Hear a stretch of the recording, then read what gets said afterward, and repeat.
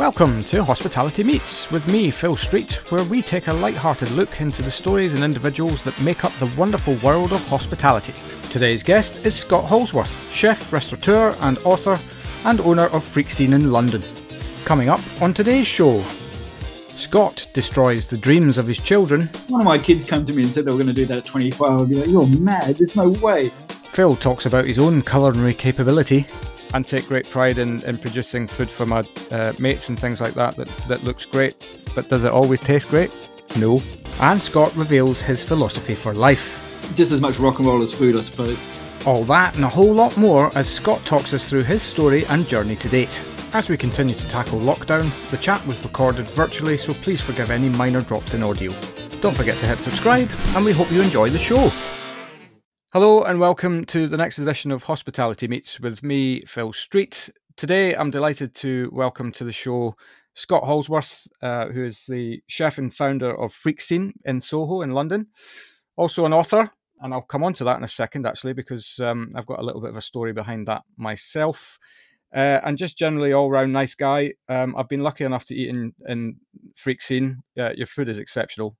And, well, Scott, welcome to the show. Oh, thanks for having me. It's good to be here. Pleasure. My little story around your book. You may or may not remember this because I know you have a lot of people through your door, but you very kindly gave me a copy of your cookbook, Junk Food Japan, and wrote a little note in the front of it, which I think just kind of sums up your character, to be honest. You're a really humble guy. It said, Phil, thanks, here's the book or whatever. Good luck with the recipes. None of them work. And I've always remembered that. I thought it was brilliant. But just to let you know, they do work. But nevertheless, the humour was welcome on the day. Oh, that's good. I mean, Bloomsbury and Absolute Press would be horrified to hear me say that. But obviously, I'm joking. They spent so much time stress testing the recipes and making sure a home economist could understand them easily enough, because, as you know, your Japanese ingredients, they're not that common sometimes. So, they'd be probably a little bit horrified. Yeah, no, that's why I wanted to put in the caveat, because I've done, I think, maybe about 12 or 13 of them so far, and every one of them, I mean, it's a cracking book. People should go out and buy it. And that's not why we're here, but anyway. Great. Well, maybe you could kind of kick off the next section just by giving us an overview of who you are and what you do, and we'll take it from there.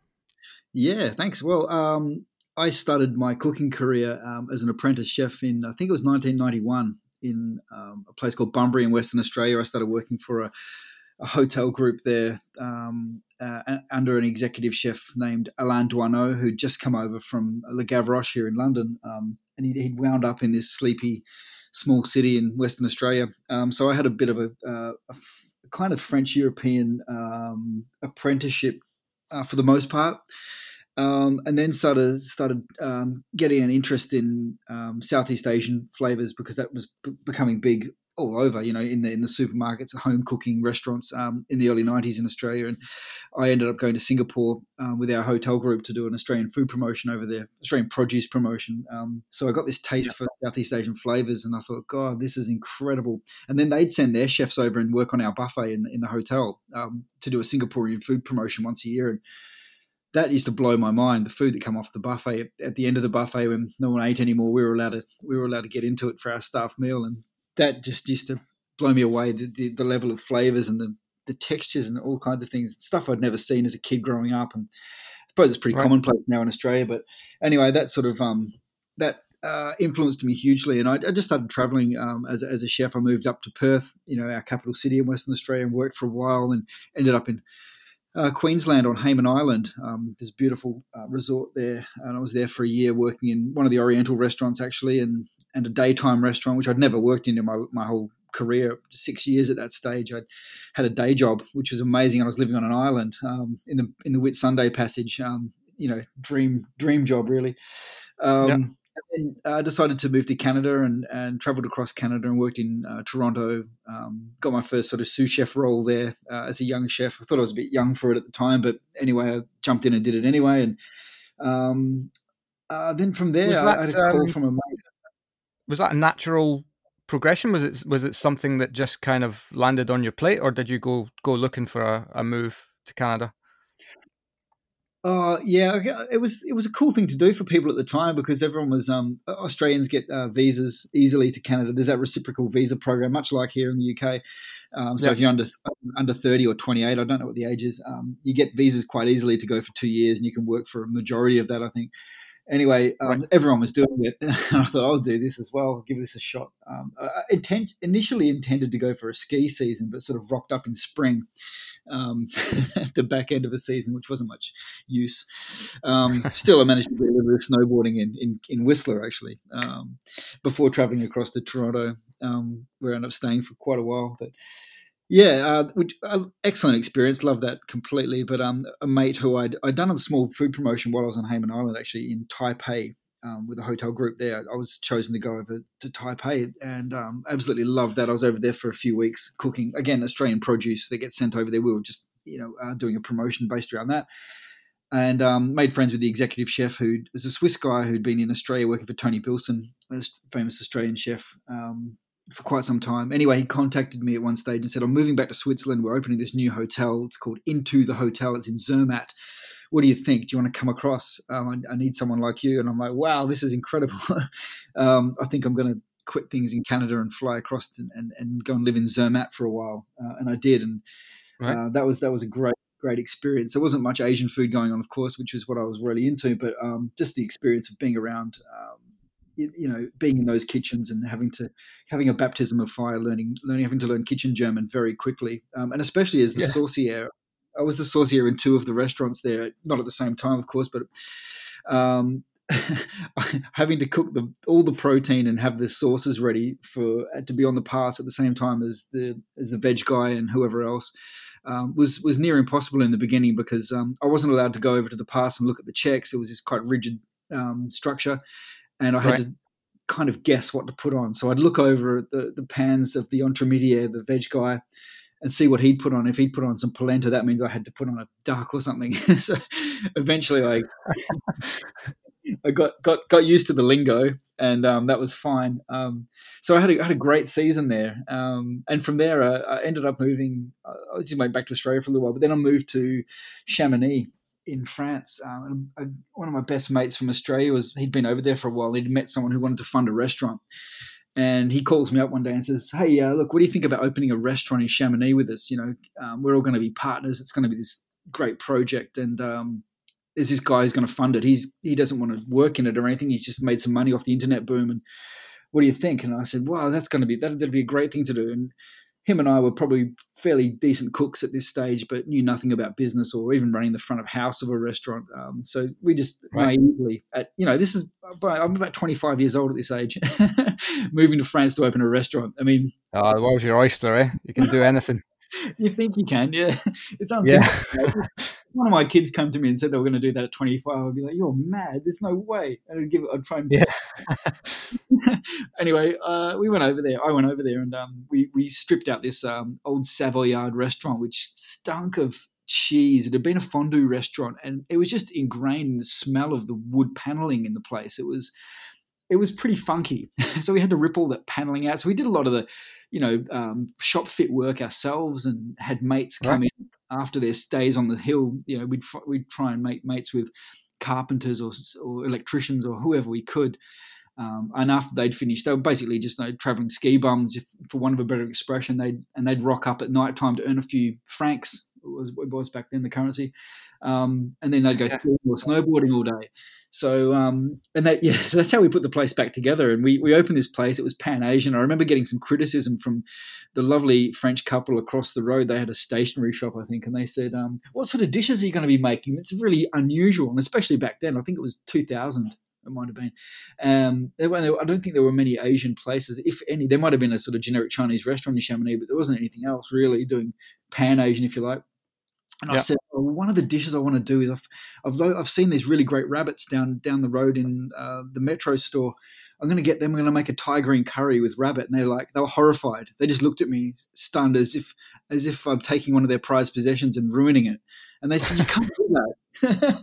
I said, why not? And they said, no, you don't understand. Rabbits are for stewing. And I'm like, yeah, but a curry's kind of a stew in a way. It's just different flavoring. The principle's about the same. The cooking methods, more or less the same. And they were horrified. They're like, this idea of yours, or you guys, isn't going to float with us.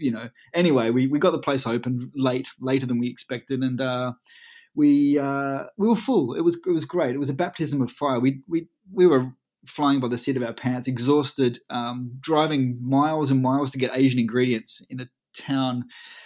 I don't even know where it was now. Bonneville, I think it was called. There was a shop there, and it was just it was an incredibly great experience. But by the time the summertime came around, I think we were exhausted, and of course, most people leave the town, and there's a bit of a peak during the summer when the mountain bikers and the walkers and climbers all come to town. But it wasn't enough to sustain business as such. So we all sort of parted ways, and I thought, well, I was too young to really be trying to run a restaurant. I mean, this is mental. What I need to do now is go to London where, chefs really get their butts kicked. And it's kind of like when I was a young apprentice in Australia, that was everyone's kind of mecca, if you like, as a young chef. It was, you go to London, have your schooling, your proper schooling there. So I thought, I'll have to escape France somehow because I had very little money, and I managed to do that. I won't tell you that story.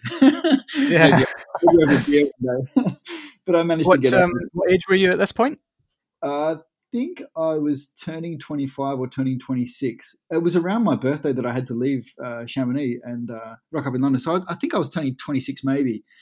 Yeah, right. probably. Was that kind of with the turn, I suppose, of London kind of beginning to really, I suppose, shine a light on the global food scene? Because I mean, it took a long time for London to get going, but it definitely got there in the end. Would it have been about that time?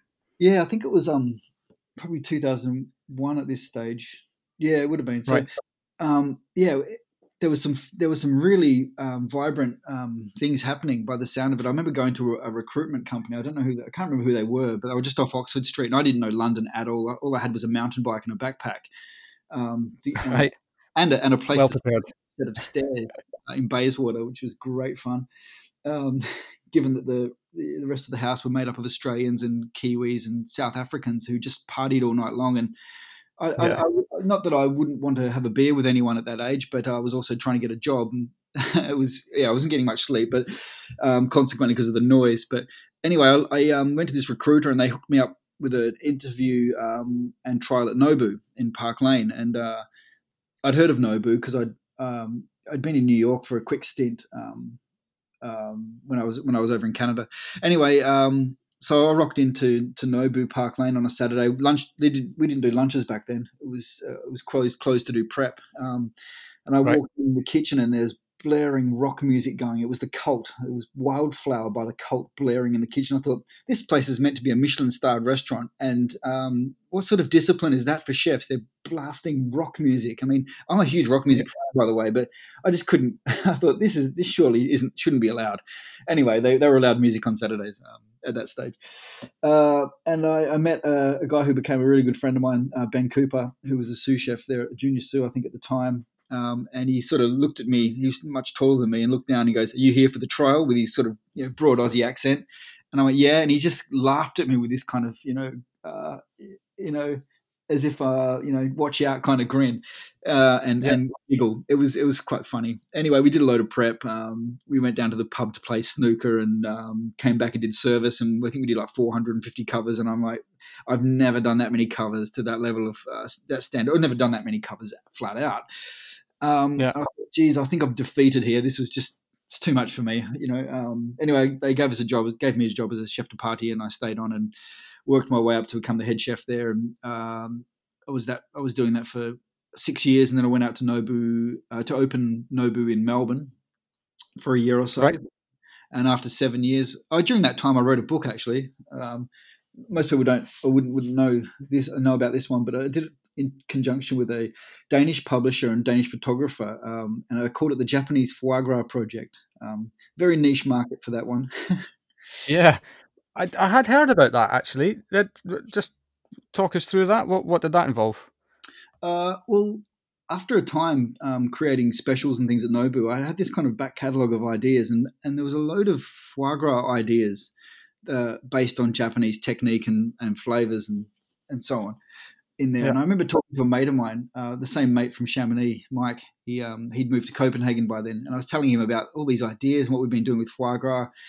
And he introduced me to this photographer friend of his, Jakob Termansen, who's look him up. He's got some beautiful photography out there. Does some beautiful food photography, incredible stuff. Right. And Jakob said, "Hey, I think we could make a book out of this. What do you think? Have you got any more ideas?" Because I had about 25. He said, "You need about, maybe you need about 40 or something." I said, "Yeah, we could figure that out." And he went to his friend who was a publisher, and suddenly we started making this book called the Japanese Foie Gras Project. And Nobu-san himself actually wrote the foreword for it. And there's a photo of a very young-looking me and Nobu together at the front of the book. So a bit of a weird subject to write on. But Rougy, France's sort of largest foie gras exporter, they bought, I think, like 3,000 copies or something as a kind of marketing tool, because finally someone had put out something about foie gras that wasn't strictly European or French, and they thought that was quite useful. So yeah, I ended up doing a launch for it in Tokyo in conjunction with Rougy Foie Gras, which was daunting, right, to say the least, going to Japan and cooking for Japanese Michelin-starred chefs. That was weird experience. Of course, it was it's funny how the world changes. Of course, back then it was a revered ingredient, wasn't it? But nowadays it's less so.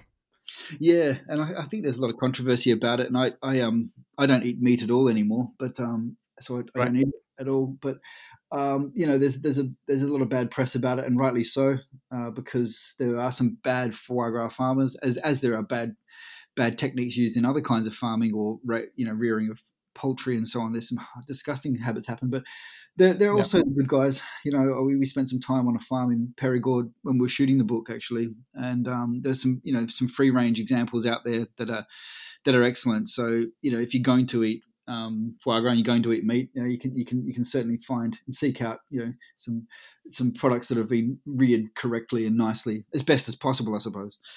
Yeah. Yeah. Where are we up to? So end of coming up to, I suppose, the end of Nobu. Oh yeah. So after about a year or so with Nobu Melbourne, I thought it was time for me to move on from the whole Nobu world. It's a great world to be in, and I certainly, it influenced my career forever, and I loved it. I absolutely loved it. I loved the food. Yeah. I helped contribute to one of the cookbooks, and I got dishes on the menu, and it was a great time. It was the early days of Nobu when I first joined them, so the buzz and all the celebs that were coming in, and we got to meet people like Michael Jackson and Dave Grohl from the Foo Fighters, and all the top chefs had come in, and it was just rock and roll life for a while. But being a creative, you want to sort of get some recognition for yourself, I think, and that's certainly how I felt in the end. It was great that I got to contribute. It was really great. We all got a chance to do that, but I want to sort of make a name for myself. I wanted to make a name for myself at that stage, so I left and ended up going to work on an opening of a restaurant in Dubai, and I did my 1 year there. And whilst that was, it was good enough, it was fine. Access to all the best equipment and food and plates and ingredients and so on. It felt like it wasn't quite right. I think some people go there and they enjoy it and do their time and move on, and that's what I did. So I came back to the UK at that stage, and went into business with some guys who were in the airline industry down in Horsham in West Sussex, and we opened a place called Wabi. And after a couple of years, we opened a Wabi in London, and that relationship fell apart in the end. It turned out that those chaps were possibly not as legitimate as I thought they were, and a bit of a lesson in business. So my first foray into the business aspect of restaurants, and but luckily, I'd been dreaming up this project in the back of my mind the whole time, just about whilst I was working on that, and which we'd called Kurobuta. Me and a couple of the other chefs there. I put this idea together that we'd create this thing that was a bit like Nobu, but it was more affordable and much more fun and rock and roll, a bit like an izakaya, but with maybe slightly pimped up food. And we were going to call it Kurabuta. Anyway, we attracted the funding and all this, and that's what I went and did. I went and opened Kurabuta, and that went off. And we had 3 restaurants in London at one stage, and summertime seasonal restaurant with the Mandarin Oriental hotel in Bodrum. We call that Kuru-chan because I don't know if most people know, but Kurabuta means black pig in Japanese, and they. Right. And the management at the resort in Bodrum in Turkey said, "There's no way in the world you're calling it black pig. That's a no go here. It's a partly Muslim country." And of course, yeah. so we said, "Okay, well, we want it to tie in and look a little bit and sound a little bit like Kurabuta, so we called it Kuro-chan." So we did that for three seasons as well, and and wrote the Junk Food Japan cookbook based on the Kurabuta aesthetic and the Kurabuta idea and recipes, which was fantastic. And then sadly, a relationship between my partner and I, one of my business partners and I, broke down, and this probably isn't the forum to go through it all, but things didn't work out quite right. And anyway, I was left with no restaurant and no lifeline, and not much going on after Kurabuta sort of fell apart. And my partner and I, Far, who was also working for Kurabuta at the time, we devised this thing called Freak Scene. And my dad was here at the time. I remember we're sitting where I'm sitting right now.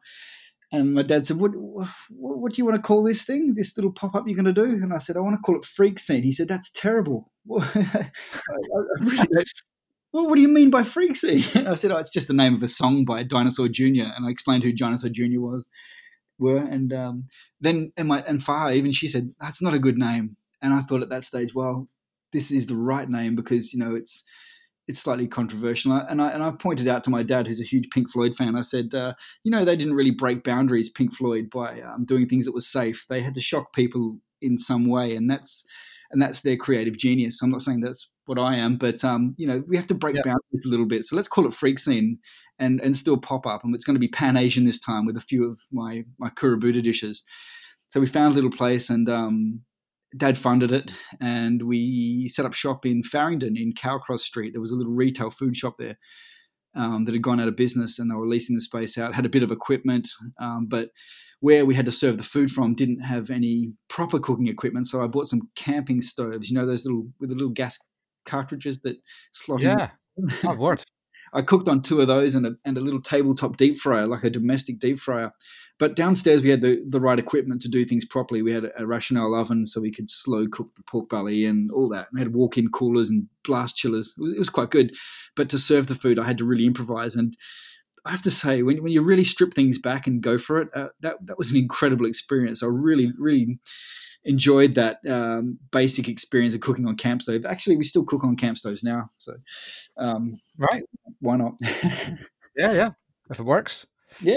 And then that's it. I mean, I suppose we just traded up to a bigger site. We eventually pitched for the site, which was the original Barafina restaurant. They were there for around 10 years, I think, in Frith Street in Soho. We managed to get that on a short-term basis because the building was scheduled to be redeveloped in a major way. So there were only short leases available. But we said, that's better than where we are now, and we have a better audience, and the rent's about the same. So let's just go for it. And then partway through that period, the landlord said, hey, look, there's this Brexit thing going on, and we're not going to inject any cash into the country because they're an American-based company. Wait. Brexit. What's that? I don't understand. Yeah, it's old news, isn't it? Dominated discussion, is it, for the last however long? Yeah, that certainly went off the table. But so we got a longer lease on the site based on the landlord not wanting to invest any money into the UK. Whilst the Brexit negotiations were going on and so on. So yeah, we've just been trading in Frith Street and loving it, really. How long are you open now? It'll be coming up to 2 years, about now actually. Yeah, I think it just about our 2-year anniversary in Soho about now. So that'll give us a total of about 2.5 years with Freak Scene altogether with the pop-up. Yep.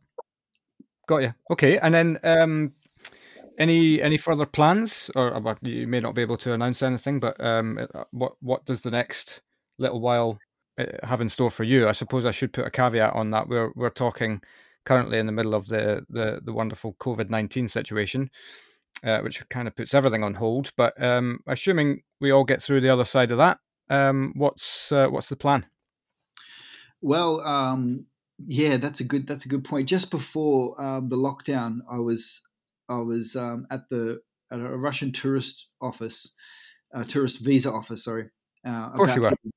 I was just about to pay for the visa, and the girl behind the counter said to me, "Hey, Moscow might go on lockdown for 10 days." I said, "Oh, really? When's that?" She said, "Oh, but about the time you were there." I went, "Oh, well, I'm glad you told me." And then magically, I got this text from the person I was meeting in Moscow. We were talking about doing a collaboration with a bar operator in Moscow, so a freak scene kind of bar. And that was one of our next little steps. She sent me a text and said, "Hey, what do you think about delaying this? It sounds like the world's going on lockdown." And I went, "Yeah, it sounds like it. Let's delay it then." And we had the flights booked and everything, but and then the next thing, things progressed very quickly, and yeah, so that would have been one of the next things we were doing, is looking at something in Moscow, and just seeing how that developed. But our intention was to always grow freak scene outside of London, possibly Right. outside of the UK, and in locations like that. We've got a strong following of Americans who come to freak scene, and Australians. They Americans and Australians seem to be really enthusiastic about freak scene. So we've always wanted to sort of um, push into other territories and see how we would fare up. Especially with London being such a tough market now, and also a tough place to recruit, as you'd know. Yeah. It's the same place it was when I first came here. I remember having piles of CVs at Nobu, and the CVs were all fantastic. Usually really good, at least. Mm. And now when you look for a young chef, you got someone who with very little experience, and you have to consider them for the roles, and they're not quite qualified, really, in all honesty. Yeah. So I thought, we can't really build our empire here. And not at this stage, not the way things are going. So yeah, our dream, I suppose, was to always sort of look outside of the UK. And then we were working on a project in my hometown in Western Australia.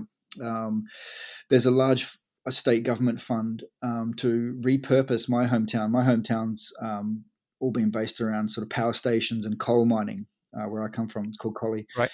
And actually, I started cooking in a Chinese restaurant there before my apprenticeship. My mum would send me down there so that I wouldn't spend all afternoon playing drums with my makeshift garage band. He said, "Yeah, your brothers have gone off and done that, but you're not going to do that. You're gonna go and work in the Chinese on Saturdays for free, by the way." So, Yeah. which was a good thing, actually. I kind of enjoyed it, and I got free sweet and sour pork and fried rice. I mean, for my work. So yeah, and then I'd Not go and your play drums. first inspiration to move into the world of Asian cooking.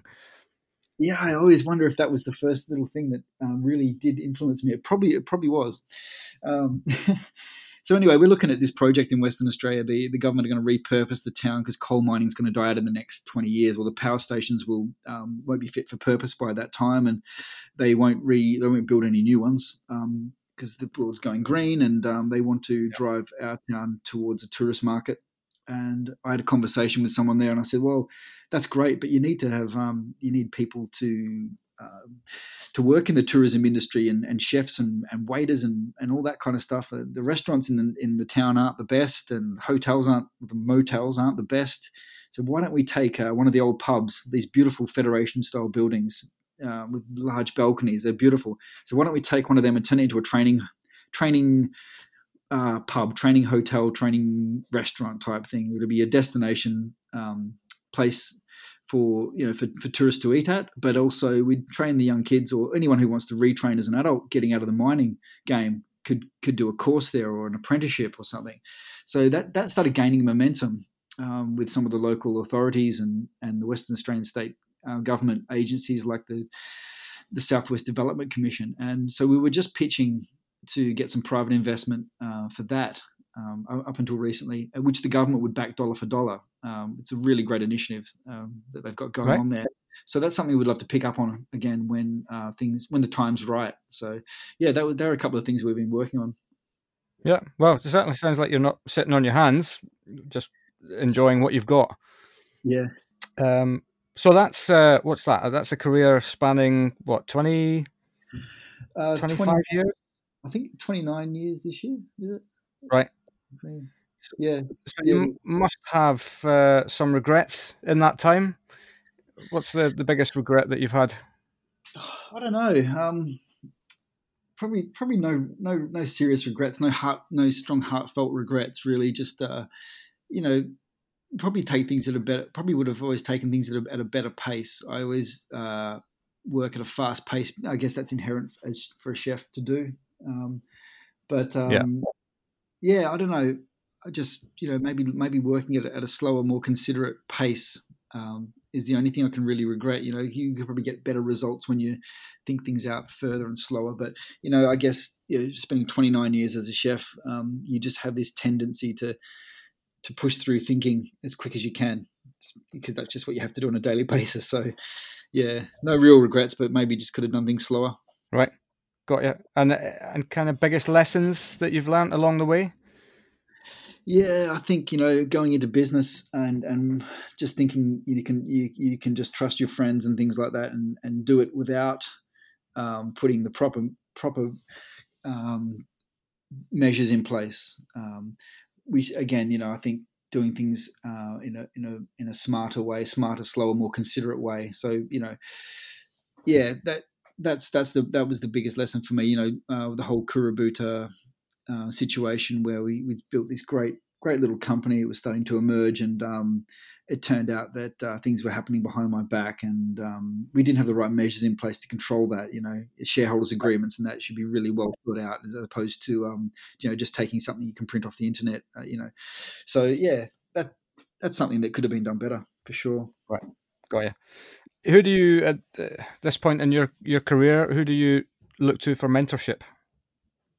I've always sort of really liked Danny Meyer, Union Square Yeah. Hospitality in group in New York, and just recently reread one of his books, and I just reckon he's the man who's really built it up from nothing. He's built that enormous company, and he's such a positive influence on people. He does things. He seems to do things right as well, and he's highly successful, of course. So, yeah, I don't know. I look towards him. I keep an eye on what he does, and recently met one of his guys who heads up Shake Shack in this region, who comes to Freak Scene as it happens to dine. And I said, "Look, you've got to bring Danny in with you one time. I really want to meet him. that'd be a dream for me." So, yeah, that's who I look to. Yeah, he's definitely a shining light for the industry. The world needs more of them, for sure. Yeah, yeah. What's the funniest thing that's ever happened to you? Oh, I mean, the amount of funny things that have happened over the years, I could probably make a book just about that, or a short TV series would be quite funny. But one thing came to mind. One of the days at Nobu, lots of funny things happened there. But a guy, Ben, I mentioned earlier, has become a really good mate of mine. He'd made these pickled walnuts, and I don't know if they turned out how he wanted or not, but he spent a long time peeling them and putting them in this pickle. And anyway, he decided to quit and go and work for David Thompson when David Thompson had Naam restaurant here in London. Yep. So he went down there. But David used to come up to the Nobu kitchen once in a while and have a chat to the guys, and because we used to buy fruit through his Thai fruit import company. And so David was up there one day, and one of us mentioned that Ben had made these walnuts. And none of us really enjoyed them that much. And I don't even know. I don't think Ben even got into them. It's just an experiment, as you do as a chef. They don't always work out. Yeah. And he said, "I tell you what. Why don't you give them to me, and I'll sneak them onto his section back at Naam and just see what he says." And he would just wonder how the hell they got there. So he took them down. He smuggled these walnuts onto Ben's section, and apparently the word that came out of his mouth, he just smiled and said the C word quite loudly. I just thought that was quite a funny story to be a part of. Yeah, you're right though. I mean, there must be too many to mention. I think probably everybody's got a book in them of the silly things that happen along the way. But they make up, a massive part of day-to-day life, right? Yeah, definitely. I mean, there's some through doing stuff like those sort of things. There's a lot of comradeship and And I think, you make some good friends along the way, and there's some of the good moments you remember. And looking back at that, we made a lot of good friends by we used to have this theory, the more crap you can give a guy, the better mate he is. So yeah. Yeah. Anything terrifying happened to you? Don't know, terrifying. Just I suppose one of the worst things that happened to me organizing an event once. I completely forgot to bring an ingredient, and the event was being organized in London for a private home in Madrid. And it was for David Beckham. It was for Victoria Beckham, actually, and David Beckham had been organising it as a surprise for Victoria. And Right. at last minute, they said, "Oh, by the way, bring some sake, but bring the sake special sake cups. They love drinking out of those. Make sure you bring everything." And I said, "Okay, no worries."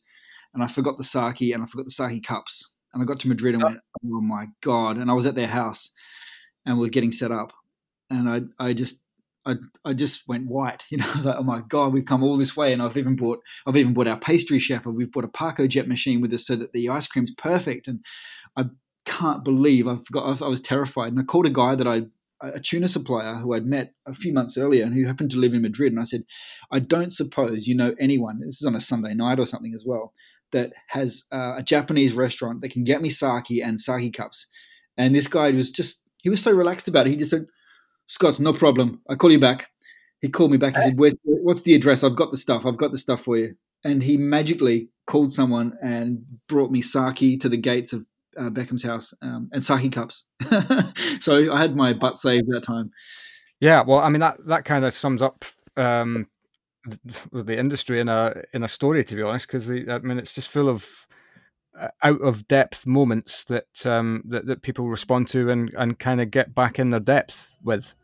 Yeah, There's always a problem to be solved, always stuff that comes up that you with the best planning in the world you can't plan for, and I think it creates an industry full of problem solvers. definitely does. And I think 9 times out of 10, people are just are raring to jump in and help too. Which is Yeah, amazing. yeah, no, absolutely. Um, Terrifying leads us on nicely to stupid. What's the most stupid thing you've done? God, how long have you got? Yeah, another book, is it? Yeah, that's another book. God, have you written books forever here? Yeah. Stupid thing I've done. Don't know. I should. I've probably got so many that I can't remember them. Yeah, I off the top of my head, I can't think. But there's bound to be someone listening to this and goes, "I've got something stupid that you've done," um, ready to tell me. Yeah, but I mean, the thing for me about stupidity, I mean, it's a really strong word, but in actual fact, there's that's the stuff where you get the best learning from, right? I mean, it's you've got to make mistakes, you've got to get past that, and look, you would probably look back on every single one of your stupid in inverted commas mistakes and think, either laugh at it now or look at the learning that took place through that process. Yeah, absolutely. For all the madness and the silly things that have happened, I'm pretty grateful for the lesson. That's for sure. Yeah. What's you've mentioned that you look to Danny Meyer for inspiration in books. What else do you read? The last book I finished, I'm reading a couple of books at the moment, but and one of them is called Spontaneous Healing by Andrew Vale. It's a really interesting book on health and diet and that. But the last really good book I read was by Scott Jurek, who's an ultra runner. It's called what's it called? Eat and Run. Yes, it's a very simple title, but it Yep. goes on about his career how he becomes an ultra runner, but how he at one stage converts from regular diet to veganism, and how he maintaining being the world's best ultra runner with switching his diet to veganism, and he did that so successfully. That book is so full of inspiration, and some cool little recipes in there as well, vegan recipes. I'm Right. not vegan; I'm a pescatarian really nowadays, but I quite often cook vegan meals and really really enjoy them, and I love the challenge of cooking that way. But he presents veganism and ultra running and endurance in such an incredible way. So yeah, if anyone gets a chance, read Eat and Run by Scott Jurek. Noted. Yeah, no, that sounds great actually. But you had a little whimsical moment with running, didn't you, back in the early days? Oh yeah, yeah. I'm trying to run again now. I keep getting injuries, but I used to. I was in the state team, the West Australian state team, twice when I was a teenager for cross country running. I think I was the state champion one of those years. I can't really remember. And then I'd race track. So in the state, I was usually second, first or second for 1,500 and 800 and 3,000. And then cross country, I think I was sixth or seventh in Australia at one stage, something like that. Yeah, I was pretty Right. fast. I was pretty fast. I think I was the fastest person in my town at one stage. And I remember going to cross country races on Sundays and adults going, "That little bastard, look at him," and they couldn't catch me. So I was pretty stoked with that. But I've been getting into it recently, and just get this sort of nagging hip complaint once in a while. So I've taken a couple of days off at the moment, but yeah, This is what happens when you get the wrong side of 40, isn't it? yeah, absolutely, yeah. Yeah, I've got a back ailment now that restricts certain movements. So I've been taking part in the Joe Wicks PE sessions that he's been doing through this period that we're in at the moment. Oh, cool. And wasn't until I started doing that I realised just how out of touch I was with my own body. Yeah, it's Was amazing how it creeps up on you. Yeah, absolutely. And yeah, you got to respect it when you get the wrong side of 40, haven't you? Absolutely, yeah. Um, Great. Okay.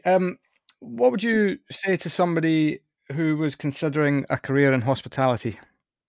Well, I'd say go for it. You've got to be ready for the highs and the lows as well. There's some great highs from it because you get instant recognition from guests telling you that they've had a great meal. Most for the most part, and the Yep. buzz of service that really leaves you on a natural high because you finish cooking all those meals, and you at the end of it you sort of feel really on top of the world. But you've got to be prepared. Be prepared for the tough times, the days where it doesn't work out, all the moments where you're coming up to 15 hours and you're starving and you think, is this worth it anymore? All the tough times where someone's annoyed with you and giving you constructive criticism, and by that I mean like yelling at you, because it happens. There's high tensions in kitchens, and people just need to just go into it with a thick skin. If you've got a thick skin and you can remain humble and listen, then you're going to be good at hospitality. I think you're going to be good at cooking because you need those aspects. I think when people come into it and they want to sort of create Instagram dishes prematurely, beautiful looking food. We can all make something look beautiful on a plate, I think, but making it taste good day after day, cover after cover, that takes resilience and stamina as well. So go into it if you think that's what you love. Give it a shot. Give it your best shot. But just be prepared for a fair few lows as well as the highs. Yeah, I think I'd add to that as well that you've got to be prepared to learn. I think that's effectively what you just said there in terms of the plate. I mean, I'm nothing but a domesticated chef. I love to get my head into what I classify as elite cookbooks, and take great pride in producing food for my mates and things like that looks great. But does it always taste great? No. But then when you're doing that for a professional perspective, when that's effectively your job, you've really got to take the time to learn, and it doesn't just come with a click of the fingers. No way. I mean, I'm doing, like I said, this is my 29th year, and God, sometimes I look at different aspects of cooking or aspects of food science or whatever, and think, geez, I'm scratching the surface still. It's just this endless thing. So yeah, just be patient with it as well, I suppose, is the other thing. Yeah, no, absolutely. Great. Okay. Well, if people want to get in touch with you to chew the fat, where can they look you up? Usual places, I suppose. Most people try and get in touch via Instagram, message on there, or Twitter or something like that. Yeah, it's probably the best thing to do. Yeah, I do love your Instagram page. It is full of vibrancy. I think kind of you've really taken the brand and you deliver the brand in the in your Instagram message for sure. Yeah, there's just as many rock and roll shots of bands or gigs or me standing with Jimmy Page when he came in for dinner or something like that. I like to chuck that one in there because he's a bit of a legend. But it's just as much rock and roll as food, I suppose. Excellent. Well, it's been a pleasure to chat. I really appreciate your time. Likewise. And, we'll talk again soon. Thanks very much, Scott. You're welcome. Thanks.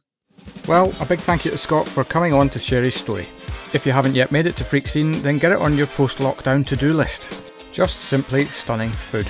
Don't forget, we'll be launching a new episode every Wednesday. But in the meantime, we'd love for you to subscribe to the show and give us a like and a share on any of the usual social channels.